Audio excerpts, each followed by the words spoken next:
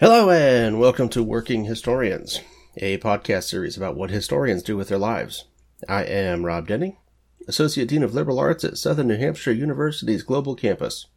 In a couple of recent episodes, notably those with Susan Kiefer and Richard Driver, we've talked a bit about music history, but today we're going to talk a bit about the use of film in history, and films about history, with Sarah Esty, an instructor in history at Southern New Hampshire University.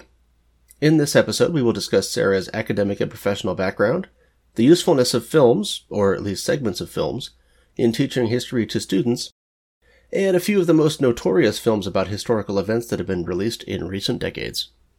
What is your name and what do you do? Hi, I'm Sarah Esty, and I teach at Southern New Hampshire University and as an adjunct professor. And we will talk a little bit more about that later on, but before we get there, can you tell us a little bit about your academic and professional background? Yeah, so I went to both my bachelor's and master's at the State University of New York at Brockport. I majored technically in American history, but I also did in my graduate work media studies, meaning that I kind of did independent studies with professors dealing with media, but also film, music, and art. And that's what I use my master's degree to kind of complement the history field.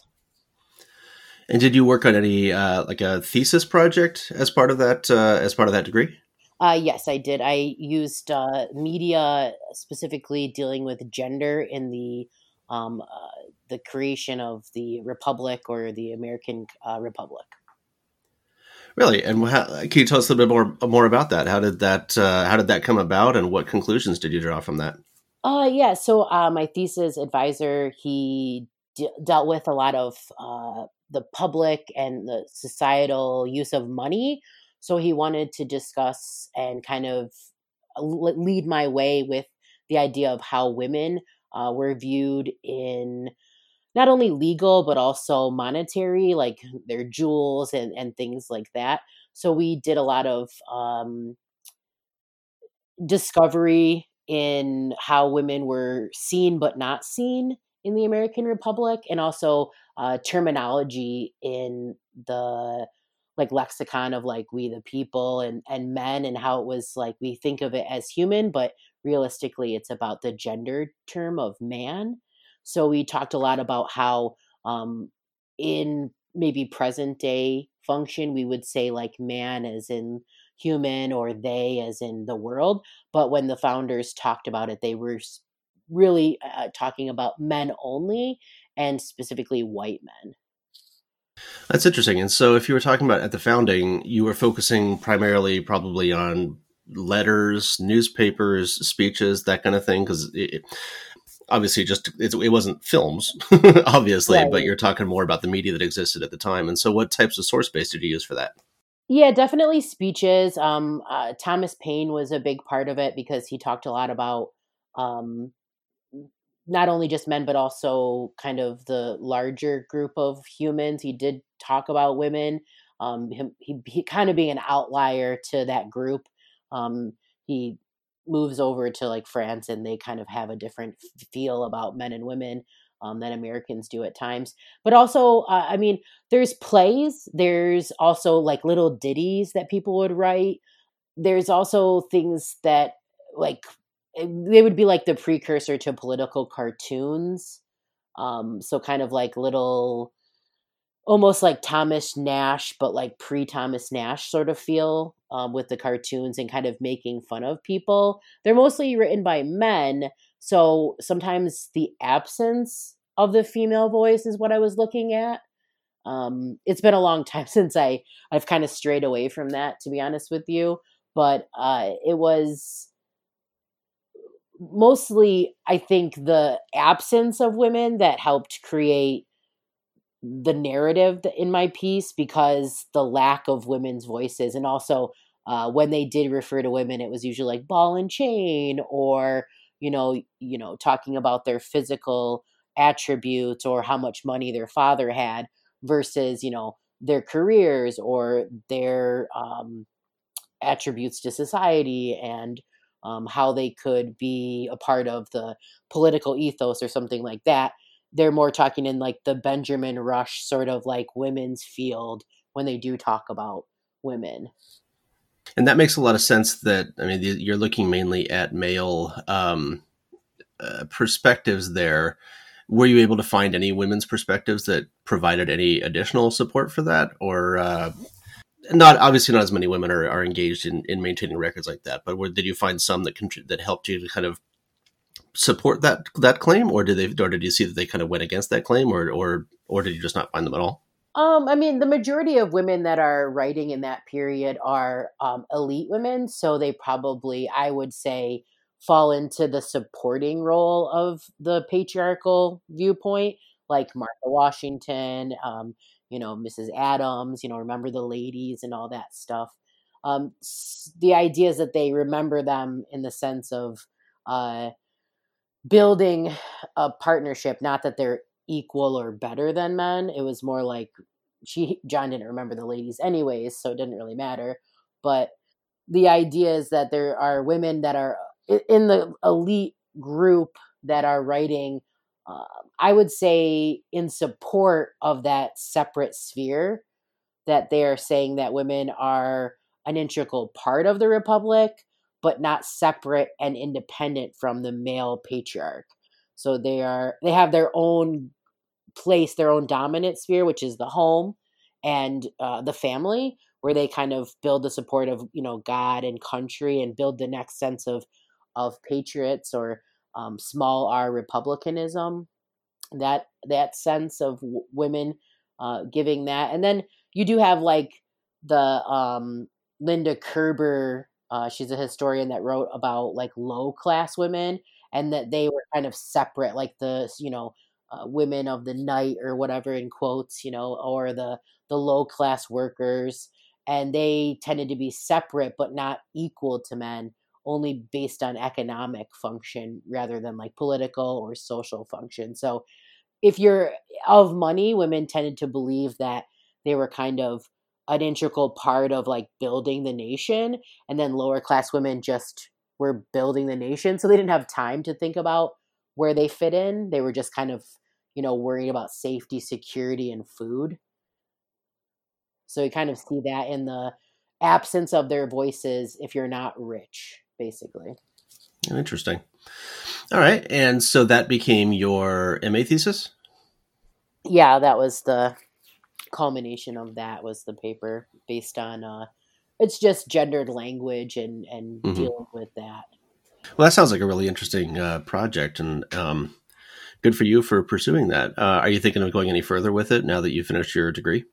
No, that was like 10 years ago. So I kind of moved away from that early republic. I've kind of dealt more with like kind of, I guess, revolution on film, and revolution, and not just the American version, but kind of like, I guess, people's voices at dissent. That would be kind of like the projects that I'm working on in the classroom.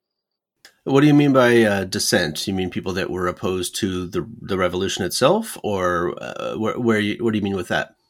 So like dissent of like the government or the social group, because I mean, not only is sometimes like the Russian Revolution isn't just about the czar, it's about the economic function, or in France the same thing, and then you can see that in like Cuba as well. It's kind of economically based, so it's like dissent from what we think of as economic normalcy. So you say that you're working on that project now. Do you have any specific end goal with that? Are you looking to publish it, or looking to just incorporate it into your classroom? What are you going to do with that? I mean, in reality, that would be amazing to have like kind of like a teacher's guide to using film based on Mm, secondary and primary sources, and then the film being that tertiary source. So I have a lot. I mean, it hasn't been to like a publisher or anything, but I have definitely droves of material that I use myself, and then have still been, putting together as I. New films come out literally every day, so it right. feels like the work is never done. So I mean, I have to keep going back, and some are better than others. I mean, some get pushed to the forefront versus some other films that maybe are seen as like too experimental or too far off the historical truth, but Hmm. it is something that it would be a goal. It is a goal, I guess. So yes, it is a goal. And I like that because I've been wanting to incorporate different types of media into my courses, like film, podcasts, music, and I struggle though because I don't always have the expertise in the particular film's subject matter, and so I think a guide like that would actually be really welcome in the profession because I think there's a realization among most historians that to bring students into the fold, so to speak, we need to be able to kind of play to the interests of students. And in this modern kind of multimedia world that we all live in, having access to those types of multimedia presentations is kind of essential. And so I think there's probably a big potential market for some sort of a guide or something, maybe even if it's just a website or something that instructors could access to kind of get a sense of, these movies have been vetted. There's kind of a teacher's guide, if you want to call it that, or a facilitation guide or something that helps the instructor who's not as well versed in the making of film and all of that to allow them to kind of have a meaningful conversation with students. I think there's probably a huge market for that type of thing. So again, bravo to you for working on that. And I hope that you eventually find some way to distribute that because I would like to see it at the very least. And I'm sure there's probably others out there that would also. Yeah, it's definitely something that is from the, colleagues that I've worked with. They also are a little bit hesitant to use film. I mean, I have to just, kind of preface that I don't use the entire film. I've never advocated that we just watch a movie and just say this is how it is. I'm more scene based, kind of almost like a book has the quote at the beginning that kind of frames the chapter. Like, most historians can do that where they put like some sort of like quote from a king or maybe another historian. Sometimes people think that I just like show a film during class and I'm like, yep, this is history. Yep, this is how it happened. Well, right, because we do. I mean, there is that stereotypical kind of mainstream view that lazy teachers or teachers who are just tired, they'll just put on a video for the day or something. But that's not. I mean, I guess maybe in some cases that's the reality, but I think more often than not, though, I think there is an attempt or a legitimate attempt by that instructor to try to get to something meaningful from a film. But yeah, finding the right scene can be hard to do, and so that's it. Again, I think that could be worth pursuing if you're able to put together some sort of a project that picks films and then identifies specific scenes within films that might be of interest for these particular reasons for these particular topics. I think that would be a really welcome development. Yeah, and it would kind of take a little bit of the work out of it for people who don't have the time to, because you have to read other historians. Like film is a little bit more complex in like it's not theory, it's like analysis. So you have to have sources just like any primary or secondary source. You need references to kind of prove what you're saying. So it does take time to look into, like you said, the field. And I'm not an expert in all history, but when I do see a film or a clip from a film that I like, I kind of do a deep dive and see what the research is out there and what I can prove. And I mean, like, for example, if we can go into an example for a second, in one of my projects that I did in the first part of my master's, kind of getting and introducing some of the faculty to this idea of film, because it definitely had some resistance. My second reader was not too keen on it, but I had to kind of bring him along, and we ended up getting there. But there's a movie with Al Pacino. I don't know if you've seen it. It's called Revolution. It was directed by Hugh Hudson in 1985, and it's basically, I mean, I'm not going to go into the whole premise, but basically an immigrant, he's a Scottish immigrant, he comes down into New York and the revolution is kind of starting and he's not really into it. His son is more into it because he's kind of a little bit more integrated to the American. He's still very much Scottish, so we kind of get that immigrant feel.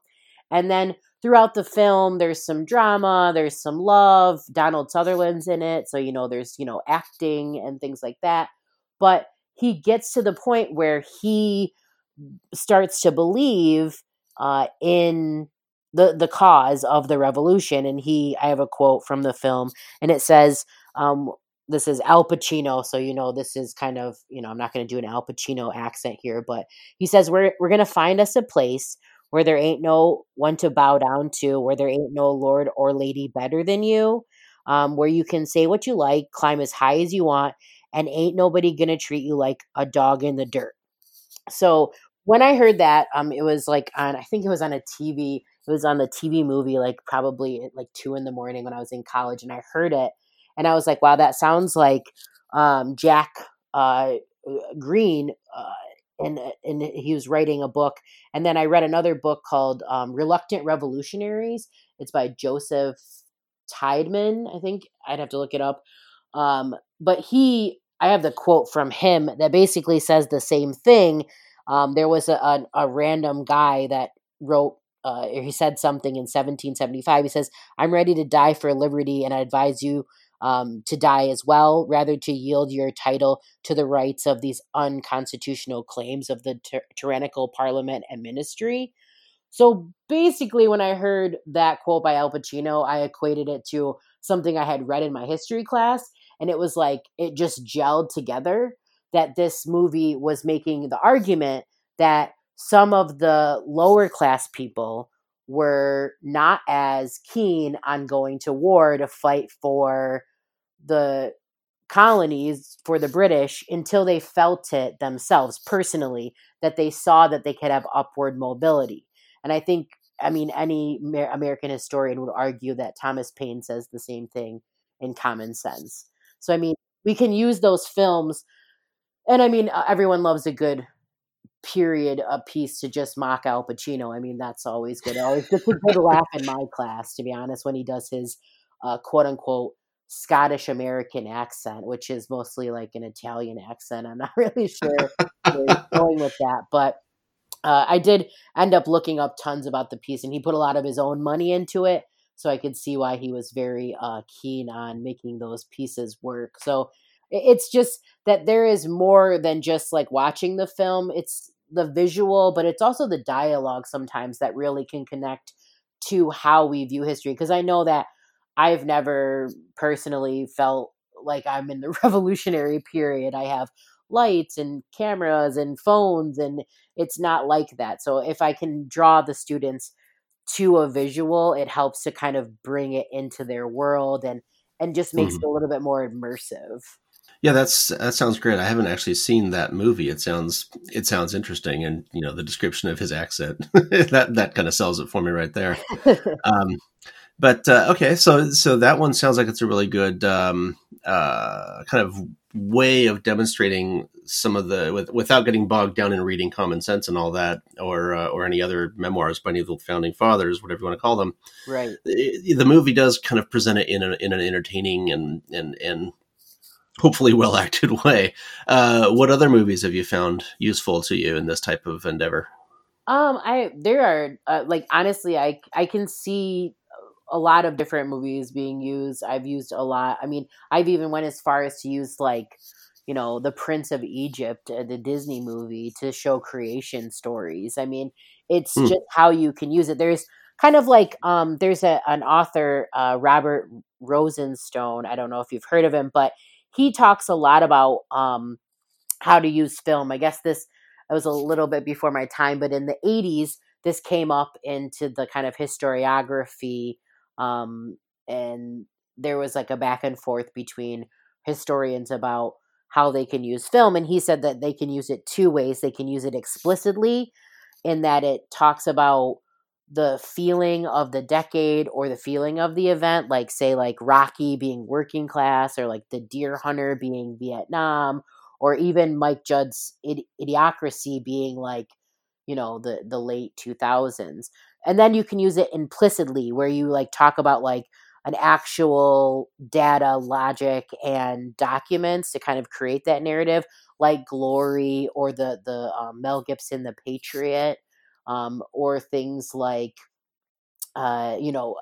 Spielberg's, Schindler's List. Yeah. So like there's like ways that there's ways that implicit versus explicit how they use it. So I always thought about it like that. Like you can use it in the way that you're saying, like a director has a commentary, like his worldview, his bias, like any historian has a bias when they write a secondary source.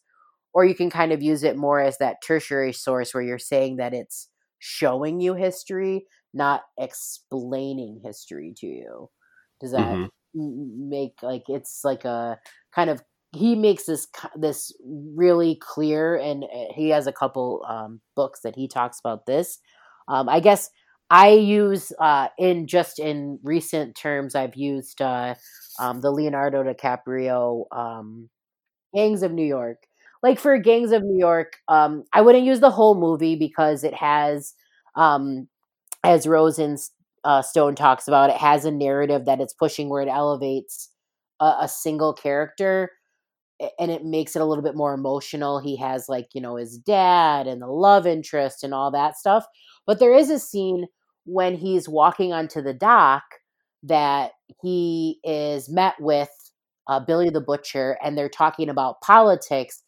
And that can be directly connected to like Boss Tweed and directly connected to like the Democratic versus, Whigs versus natives ideology that happens in 5 Points. So I always try to make sure that I include with the clip or with the piece some sort of primary source or some sort of secondary source that kind of connects them so that they don't think that this is the students don't think, excuse me, the students don't think that I'm representing history as a Hollywood film, Yeah. because it's definitely dangerous to kind of go down that slippery slope, because I don't think that Scorsese has an inside track. He's not a historian, and he at times takes liberties that as a historian I wouldn't take because we don't know that information. But he's in it to make money, and I'm in it to find the reality or the past truth. So we have to, like, as historians, we have to remember that we're not the gatekeepers of movies, so we do have to kind of judge them harshly. And they can be fun, you can be laughing, but as if you're looking at the historical value, you want to make sure you have something that supports it. Just like any good argument, when you're writing, you want to make sure you have that support. You're bringing up a lot. I've got a lot of questions coming to mind. I'm trying to figure out how to prioritize my questions here. But first off, I thought it was really interesting that you're calling movies or films a tertiary source, because we usually reserve that for things like encyclopedias, Wikipedia, textbooks. But it actually does make a lot of sense to consider films to be in that category because, right, very few of the writers and directors are going out and digging up primary sources in an archive. They're usually basing the screenplay off of secondary sources that already exist, monographs, whatever.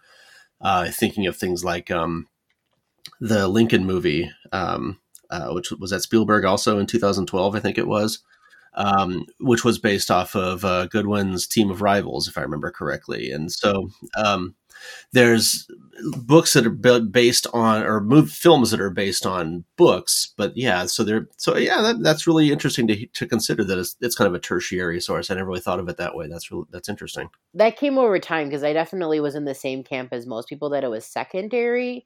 But then when you look at it, sometimes film doesn't create the same argumentative narrative that a secondary source needs. Yeah. It kind of closes it doesn't really follow the 5 C's at times, and it doesn't really have the same criteria that we would judge a secondary source on. So I like the idea of it kind of being on the outside of that because it has the capacity to enter into secondary, but I don't want to like limit it and say it's secondary. Yeah, and tertiary sources are meant to provide kind of a quick and dirty overview. It's not meant to really go into nuanced detail about, causality and all of that stuff like monographs do. It's meant to just kind of give a big picture, an encyclopedia entry on World War II. It's, Right. even if the entry is 2 or 3 pages long, it's not going to go into detail about all the troop movements and all the social stuff back home. It's not going to go into detail on any of that stuff. And movies kind of work the same way, is that the movie's going to focus on the big picture part, or the big picture, and it's going to focus on specific elements that are relevant to the story in the movie. So I can see a lot of similarity there. That's a really interesting point.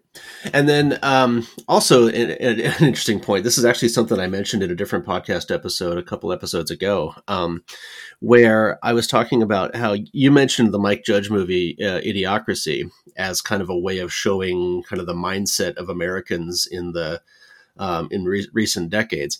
I was wondering, I actually like to use that movie in my classes. When I was doing face-to-face classes, I would use I don't know how well you know the movie, but the very first scene of that movie talks about basically the dumb people taking over the world. Yeah, like and how populating it, and like right, because they're populating.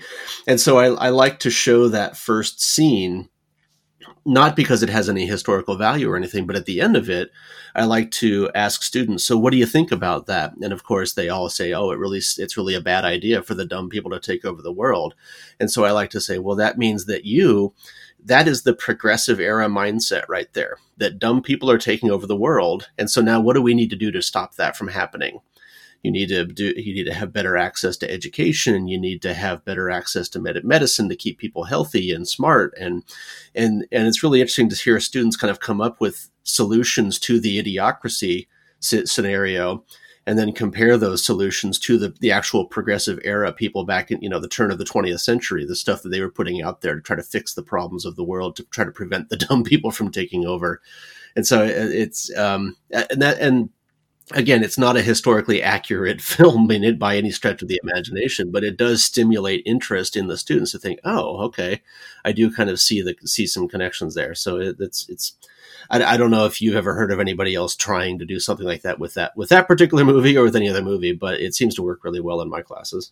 Oh, I mean, it sounds like a great exercise, to be honest, especially with historiography and the concepts of seeing. Sometimes students, like you say, they can't see like a Whig progressive or a neo-progressive ideology, but if you frame it in like their cultural references, it's definitely a way for them to see things a little bit clearer because it's closer to like their own worldview. And so I suppose that's the kind of thing that could work with like that project we were talking about earlier, with trying to develop some sort of a database or something for films and scenes and all of that. I guess that could be my contribution if you wanted to do a crowdsource type thing. Yeah, I mean, that's always welcome to add to it, because I would have never seen it like that, because I always just looked at it more as like, I guess in Judd's work, he has a way of talking about middle America that it's like he's swiping at them, but at the same time he's asking them to wake up. So sometimes it's easy for students because I'm from the East Coast, born and bred, so I have a way of looking at the world versus maybe someone in the Midwest, and he tends to kind of at times be able to bridge those gaps with his movies or even some of his TV shows, and like how he comments on social function and elections and things. So that's probably how I was viewing it, but I think that the concept in the beginning is definitely an interesting historiography lesson, and I might steal it myself. Yeah, by all means, go for it.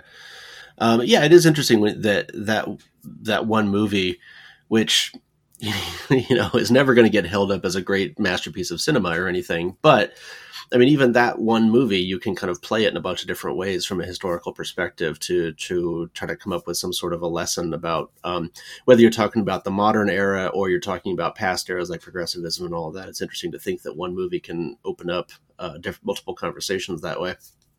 Yeah, and there's a lot of movies that tend to go into what this other guy, his name's Hayden White, and also Robert Rosenstone would talk about as historical fiction, Forrest Gump, for example, is a really good way to show historical fiction, but also the narrative. So, I'm assuming you've seen Forrest Gump. Mm-hmm. So, yeah. He places Forrest Gump in really historical places like Nixon. He's with Nixon, and he's at the battles in Vietnam, and he has he invents like the happy face, so but Right. those conversations that come up aren't really sometimes in my class directed about what Forrest does, but like the surrounding, like why is this individual involved? Like why would the director pick this particular piece of history? What is he trying to show us? So I think that's another piece, is like sometimes you don't have to have a historical film be right to make it a conversation. You can almost look at what's wrong, and that helps students sometimes see the real history if you have the other data points that you're looking at, the other sources, and the other. I use a lot of primary sources if I can, because that's the other voice that you can look at, and you can see those voices uh, on screen, or sometimes why aren't they on the screen, like why aren't some of the people involved in certain things, what was the director trying to tell us, or what was the director not able to tell us. It's interesting that you mentioned that a film doesn't have to be historically accurate to serve a good purpose. And I mentioned that because I think back in my grad school days. So a bunch of us would go out to see movies just as a way to escape classes and all of that. But we would and we would see things like, back when I was in grad school, that movie 300 came out, which is about the Battle of Thermopylae. Really cheesy kind of sci-fi action type movie. And I remember thinking, I remember thinking, well, it wasn't a great movie, but I remember thinking, there's value in the very existence of this movie, because seeing this movie, there's going to be a lot of people who had never heard of the Battle of Thermopylae. And even if this isn't presenting a fact by fact accurate view of the Battle of Thermopylae, the existence of the movie is going to spread historical knowledge, even if it's not totally accurate. At least that was my take on it. And then it would be interesting to talk to other people who were just infuriated by the movie because, they were using the wrong weapons or this particular piece of armor didn't exist at that point in time. So the whole movie should be shredded and torn apart and just lit on fire because it has some historical inaccuracies in it. And so it's an interesting dynamic that's popped up. And it actually has kind of popped up in some of my classes when I teach history also, as I talk to students and say, what do you guys think about, movies like 300, or, pick any other history movie or movie that's based on historical events, and say, is this good or not? I mean, putting aside whether it's good from like a narrative perspective, but is the existence of this movie good or not? And it always creates a very sharp divide between the people like me who think, well, at least people are talking about something that's history related, right. Even if it's not totally accurate. At least they've got the basic storyline down. Versus the people who are like, no, it wasn't completely accurate, so therefore it's worthless. It's an interesting kind of ongoing conversation among historians. Yeah, I've had that debate, especially with military historians. Oh, yeah. It definitely, it can get like pretty, offices' doors can be slammed. But I mean, I use 300, but I don't use it. I mean, I personally am like a more of a bottom-up historian. I don't really go into like military battles and like regiments and things like that. But I use it as gender, because there's this scene in the beginning where when the messenger comes and he is talking to first of all, there's two kings, but there's only one in the movie, but that's that's neither here nor there. And then that's that factual stuff that we don't have to get bogged down in. They just wanted Gerard Butler to be the only king. Right. So they're talking, and then the wife chimes in, and the messenger is like, you better remind your woman, that she can't talk. And she's like, listen, we're good here because, women are the only ones that create Spartan men. And that is a kind of Spartanian ideology, I guess, that they have, that Spartan women are almost elevated from Athenian women or, any of the other women of the area because they create the Spartan men. So, I mean, there is truth within Zack Snyder's concepts. He's just really more in for the graphic novel of it all than rather the Yeah. historical narrative. But I like it because the students really respond because it's something they've probably seen outside of the history class.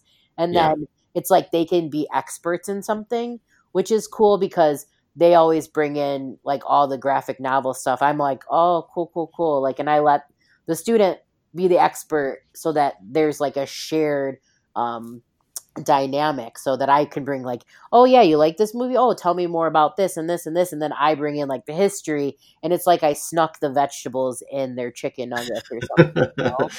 Yeah, that's in some ways it's a frustrating conversation, but I do get it. And yeah, you're right. Generally, it does tend to be the military historians, political historians tend to be the ones that kind of focus on the negative aspects of it.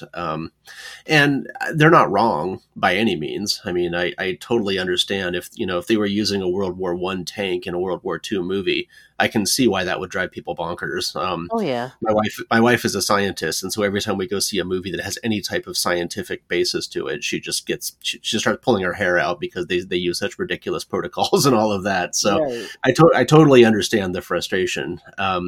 But I don't know. I just subscribe to the idea that there's a bigger thing here, that at least there's some knowledge being passed around, even if it's not totally accurate. Because most people that walk away from the movie, they're not going to remember all the various specific details that happened in the movie anyway.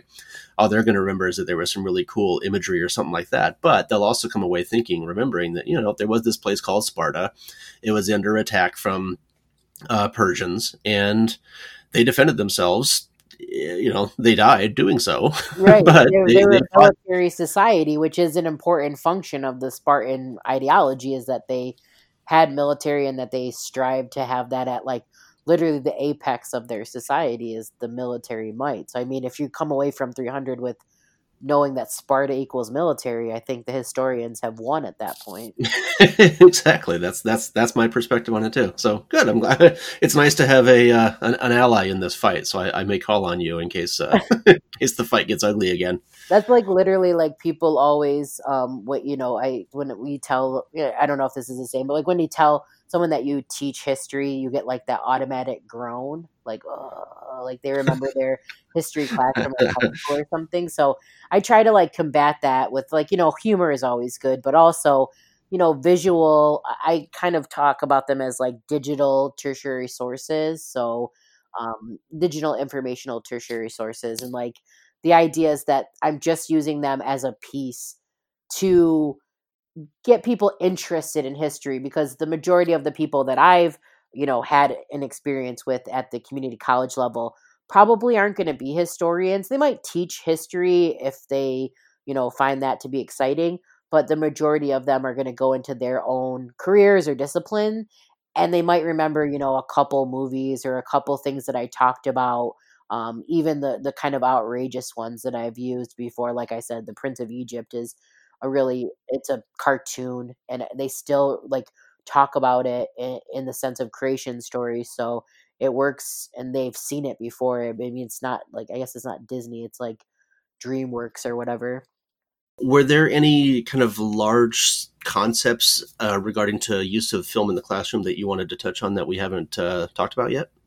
I guess like there are some guidelines or outright things that historians or like people like myself. I mean, we don't claim that the historical film or the film is an actual representation of history. It's more of like a collection of the historical memory or shared memory.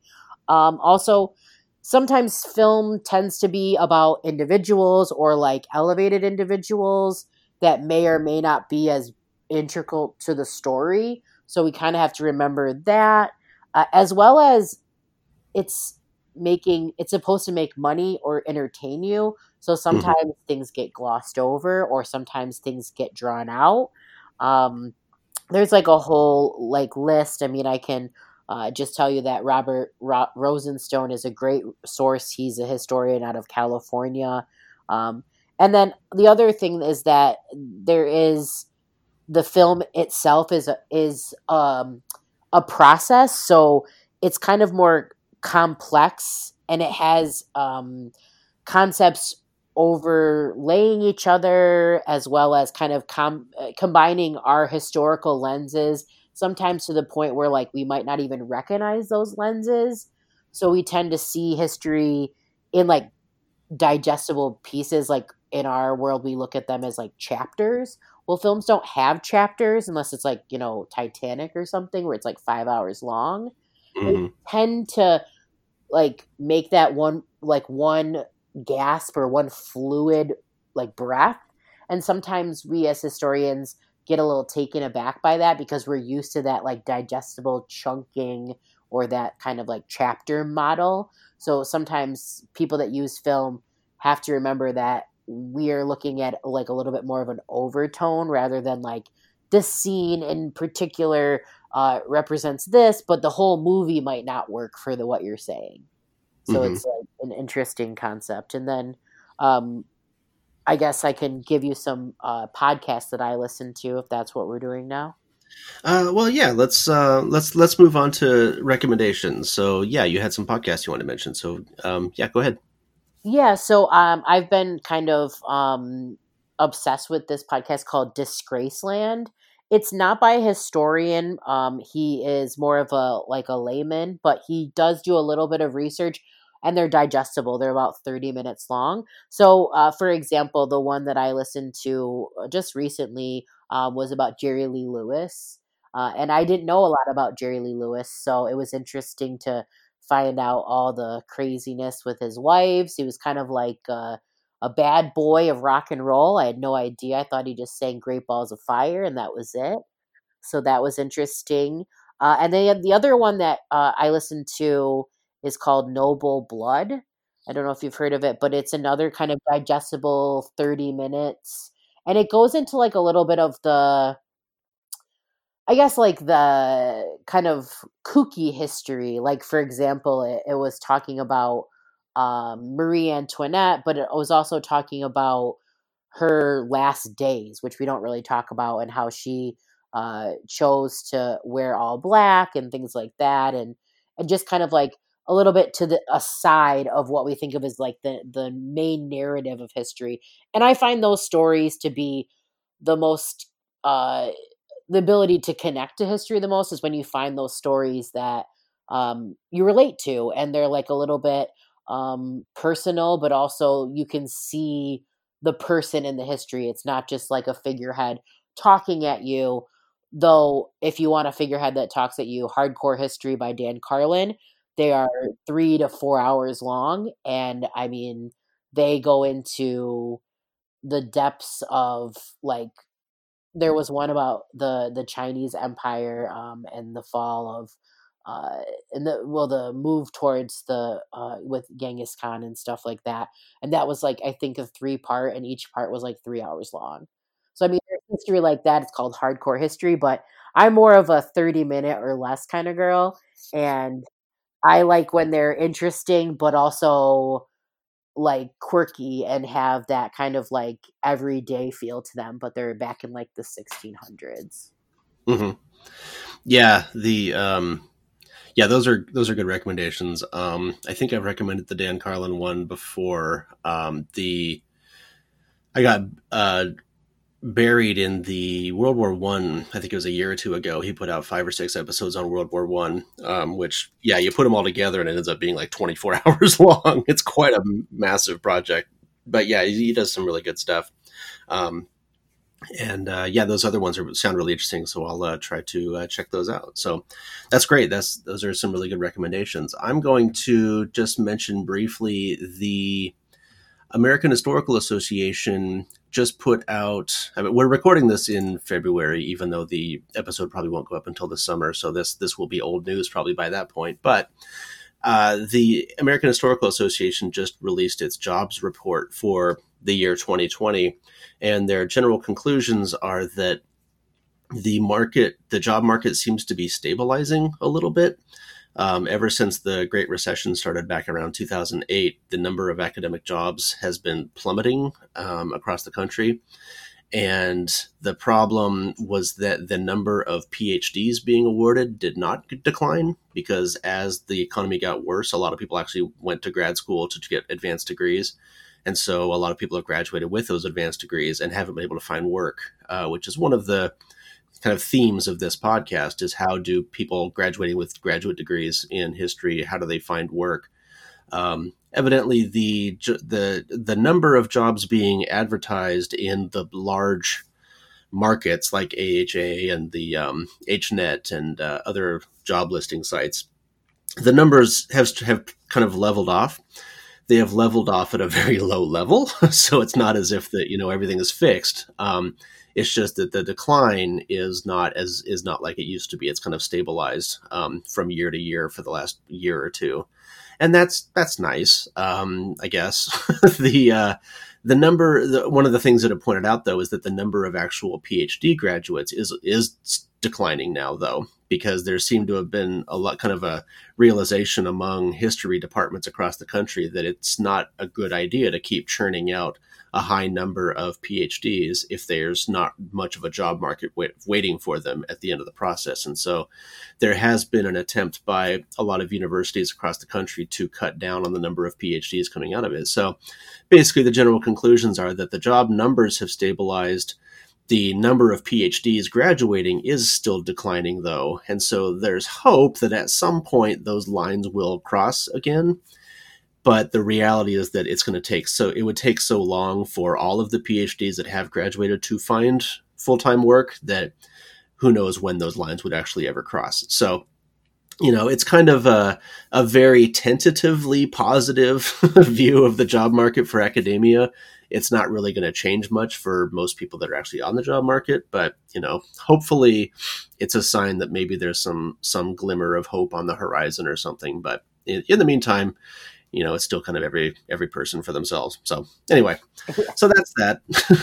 But I mean, history, it has we're critical thinkers. So, you always need those in society. So I would always advocate that, at least the bachelor's degree is important. Maybe not at the upper echelons of PhD, but thinking is important, especially in this climate that we have politically or socially or economically. So I would always advocate for thinkers. Yeah, and that's basically been the saving grace, of course, for a lot of historians, is that, maybe they're not going into the tenure track professor field that they had hoped they would when they first started their PhD programs or even MA programs.